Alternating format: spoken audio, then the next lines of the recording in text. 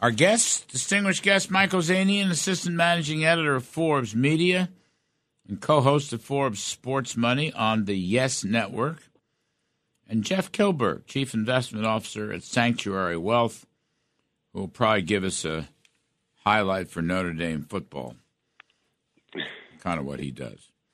And by the way, speaking of Notre Dame football, Mike Ozanian, I know Judge hit 2 home runs last night. Okay, good for him. But, the Yanks kind of look this year like the Yanks of last year and the year before. If they don't hit the long ball, they don't score any runs. Although I'll say this, LeMahieu, who is my favorite guy, he's starting to be his contact hitter again. I guess he's healthy. Yeah, that's right. He was hurt all last year. Well, since we're the kind of guys that are always looking for the green shoots in life, I will leave you with this, that this is the best start after this many games the Yankees have ever had with Aaron Boone. So there's that positive note. And also, I think you're going to see a trade. I think our friend Joey Gallo, I think the realization has come that New York might not be the best fit for him. Get rid of him. So, Get rid of him. I think he's going to be gone.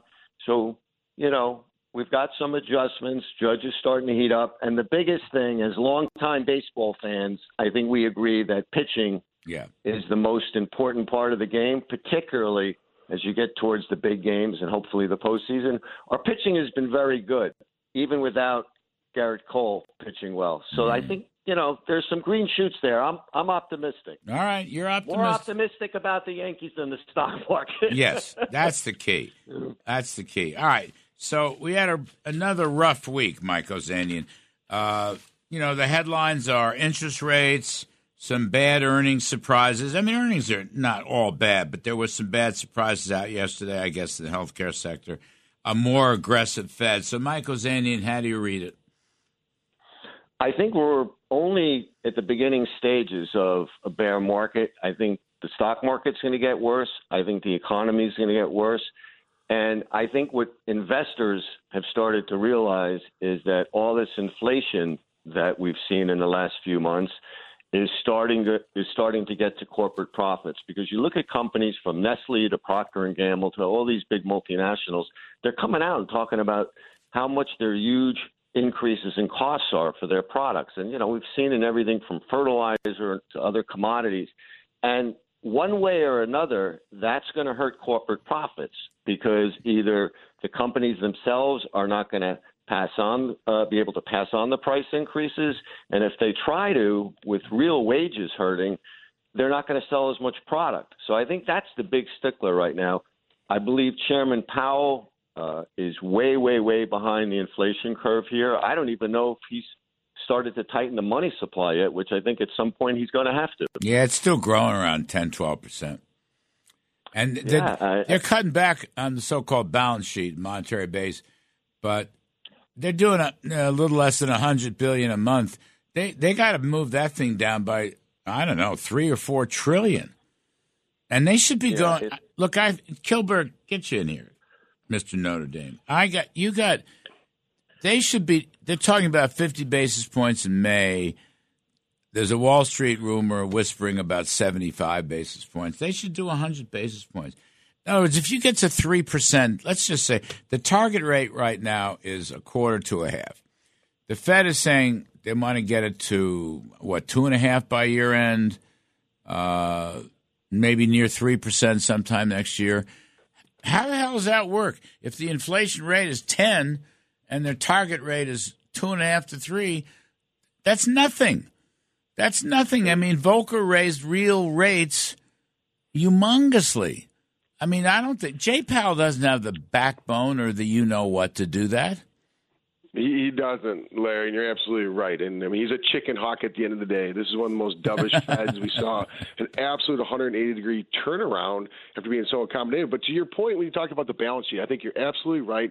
And I know, Mike, I love your work. I love the stuff you put out there. That your view right now seems to be a glass half empty and maybe leaking, where I'm more optimistic. My glass is half full, and it is because of the fact that I think that balance sheet – they should be reducing it. But let's go back to last year. Why were they purchasing anymore? Mm-hmm. So they've been so behind the curve. They have to do something. However, I think the dovish nature of Fed Chairman Powell, he flowed the balloon, and that's why we saw stocks really close on a sour note this week, because they are going to do the 50 basis points. You're absolutely right, Larry. They should be doing 75 or 100, but they're not.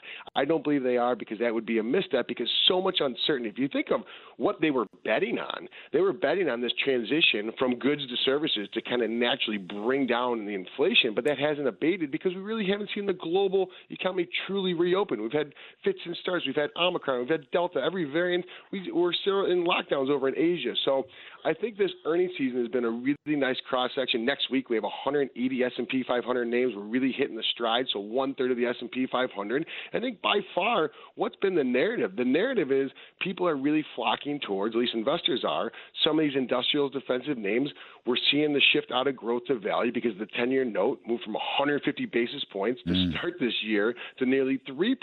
So there's a lot to digest. But the one thing I'm going to come up for air in a second here, and I'll tell you, I'm actually in South Bend right now, Larry. We should be talking about Marcus Freeman and how amazingly fantastic he is. He's hosting 300 former football players this weekend here. Are you trying out, Jeff? Are you going to go into spring practice? I think I got one series left of me. Who am I kidding? I got one play left. But to come up for air, I would say I'm optimistic on a lot of this, what's going on, but it's the velocity we've seen. It's been surreal, sensational. You would think I'm crazier than I actually am, Larry, if I told you the 10-year note was going to double in basis points. No, listen, wait a minute. I don't know, 6 months ago I said 3% when it was at 1.5%. But, Mike Ozanian, this is a situation. First of all, the bond market is in transition because it's beginning to figure out that the Fed is not going to peg the long-term rates. The Fed is not going to be there. Now, they will still be there to some extent, but less and less and less. So you got a bond market in transition. Rates are going to go much higher. So to Kilburg's point, Mike, if the Fed works slow, that just means inflation is more intense for longer, and the rates are going to wind up having to go higher. If the Fed goes fast and tightens, which is what I wanted to do, you're still going to have a shock effect. So you just can't buy bonds. You can't buy bonds right now. I wouldn't buy bonds. And the other problem is I definitely hear what Jeff's talking about, coming out of the pandemic, and I definitely agree that that's positive. But the difference is when we were coming out of the pandemic and things were starting to get better because of the vaccines and stuff, we left behind with President Trump positive pro-growth tax and regulatory environments and regulations. So coming out of this, we now are going to try to deal with this inflation and tightening in an anti-business, anti-growth tax and regulation. And I think that when we contrast that with when Volcker was fighting inflation and what Reagan did, you can't compare. It's completely different. And Reagan was cutting taxes. This guy wants to raise tax. Reagan was deregulating. This guy wants to re-regulate. We talked earlier in the show, Mike, about these NEPA restrictions. You're not going to have another building project, roads, highways, turbines, fracking. They're going to cut all of that off because of these crazy left-wing, woke climate change, which, by the way, infects the Fed, Jeff Kilburg. The Fed is woke. And if these guys they're all going to get, I assume they're going to get through the three nominees. We got rid of the worst one. But there's another one in there, this, what's her name, Lisa Cook. She's just utterly woke. That's why long run, buy stocks. That's my view. Stocks for the long run. The cavalry's coming. You're going to see a big change in politics come November. So it's okay. Short run. That's right. Short run. I don't know. I got to take a break. I'm just going to say short run. Oh, my gosh. Mike Ozanian, assistant managing editor of Forbes and co-host of Forbes Sports Money on Yes Network. Jeff Kilburg, chief investment officer at Sanctuary Wealth, and the assistant Notre Dame football coach. I'm Larry Kudlow. We'll be right back after this. Now, back to the Larry Kudlow Show. All right, welcome back, folks. I'm Larry Kudlow. We're talking about a difficult and disappointing stock market and related matters. It's a tough period. Mike Ozanian, assistant managing editor of Forbes Media and co-host of the great show, Sports Money Yes Network. You know, Mike, I've been watching your show. I appreciate it. Thank you so much. I appreciate it. Very kind of you. No, it's very good. And it's very good because of your tremendous knowledge. Jeff Kilburg, Chief Investment Officer at Sanctuary Wealth, who's trying out for Notre Dame football spring training. Fellas, let me just posit this. Industrial and agriculture commodities are rising, still rising. The 5-year CPI break-evens rising. They're up to 3.5%. The 10-year nominally is now moving towards 3%. So I don't care what saber-rattling the Fed is doing, Jay Powell and all that. Indicators are showing more inflation, not less. Wall Street has this Panglossian view that inflation is peaking and it's going to come down. I mean, it might come down for a month or something because of energy. But, Mike Ozanian, I don't see inflation coming down. That's all. And I think, therefore, kind of these worst-case trends are going to continue. Yeah, and I agree. And another thing that I really focus on, the two things really that are the best bellwether for me in terms of the direction of the market, corporate profits, which we've talked about, but also the dollar. Is the dollar strong? Is the dollar stable? And the answer clearly is no. And I think, unfortunately, that's going to remain the case for the next several months for what we were talking about with Powell's policies prior to the break. I do think you could play this, though, with, like, say, an ETF that's into commodities. I mean, commodities, up significantly year to date with the market down. If you look at an Invesco ETF, ticker symbol DBC, I think that's a great place to park some money. And then because I'm just not all academic here and I like to go with my heart too, there's a piece of me that really likes Twitter. And maybe it's just because I'm really rooting for Elon Musk. Yeah. To succeed. But there's some arbitrage there. The stock is down a lot. It's not, look, he's one of the smartest, most successful entrepreneurs in the history of this country. And he saw great value there. So just like some people like to ride on Warren Buffett's coattails, I think an investment in Twitter in the long term is a good idea. No, I love that. First of all, he's my free speech hero. I agree with you. He's the smartest entrepreneur ever. But also, I don't know if you saw the latest. I just saw a piece of it this morning. He might combine Twitter, Tesla, and SpaceX. Right. Now, that is very cool.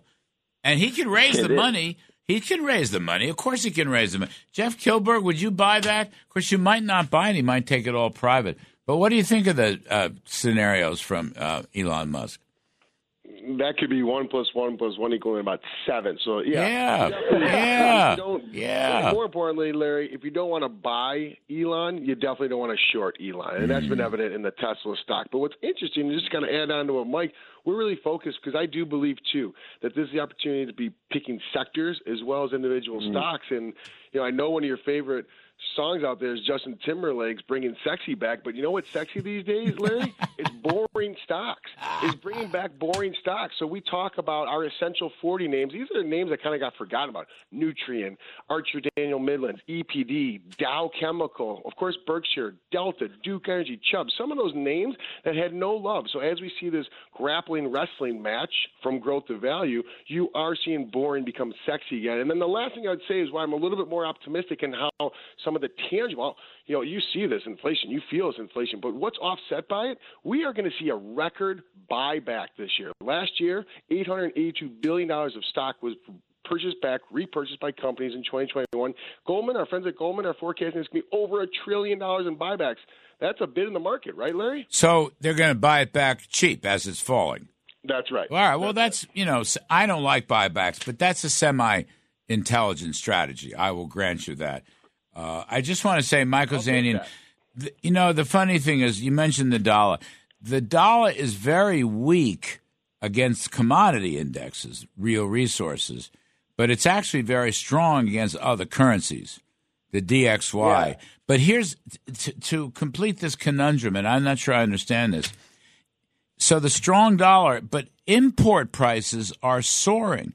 Import prices increased 12.5% for the 12 months ending in March, even with the dollar that is strong against other currencies. Yeah, I would trust and lean much towards the dollar versus commodities. Yeah. Your friend, Mr. Taylor, I love the Taylor rule. Mm-hmm. I just believe that. And, I know everything that I've been talking about here are things that are probably not in vogue anymore in Washington, but I believe that. I think things like gold and commodities are a much better indicator of the strength in the dollar than other currencies, which I think are also very weak right now. Well, they're doing the same thing. They're just printing money left and right. Europe's inflation rate is almost the same as ours. By the way, do you know what the Taylor rule predicts? I mean, the Taylor rule comes up with? No. 11% Fed funds rate. How about that? That makes sense to me. Jeff Kilburg, last minute. Jeff Kilburg, you know what I bonds are? Treasury I bonds. Yes. So they go up when the CPI goes up. What's the yield? I think it's 10%. And that's been the hardest component of any portfolio that we're managing right now. So the fixed income side, we're actually looking more in private credit, Larry. I think you have to understand opportunistic credit where you can get yield.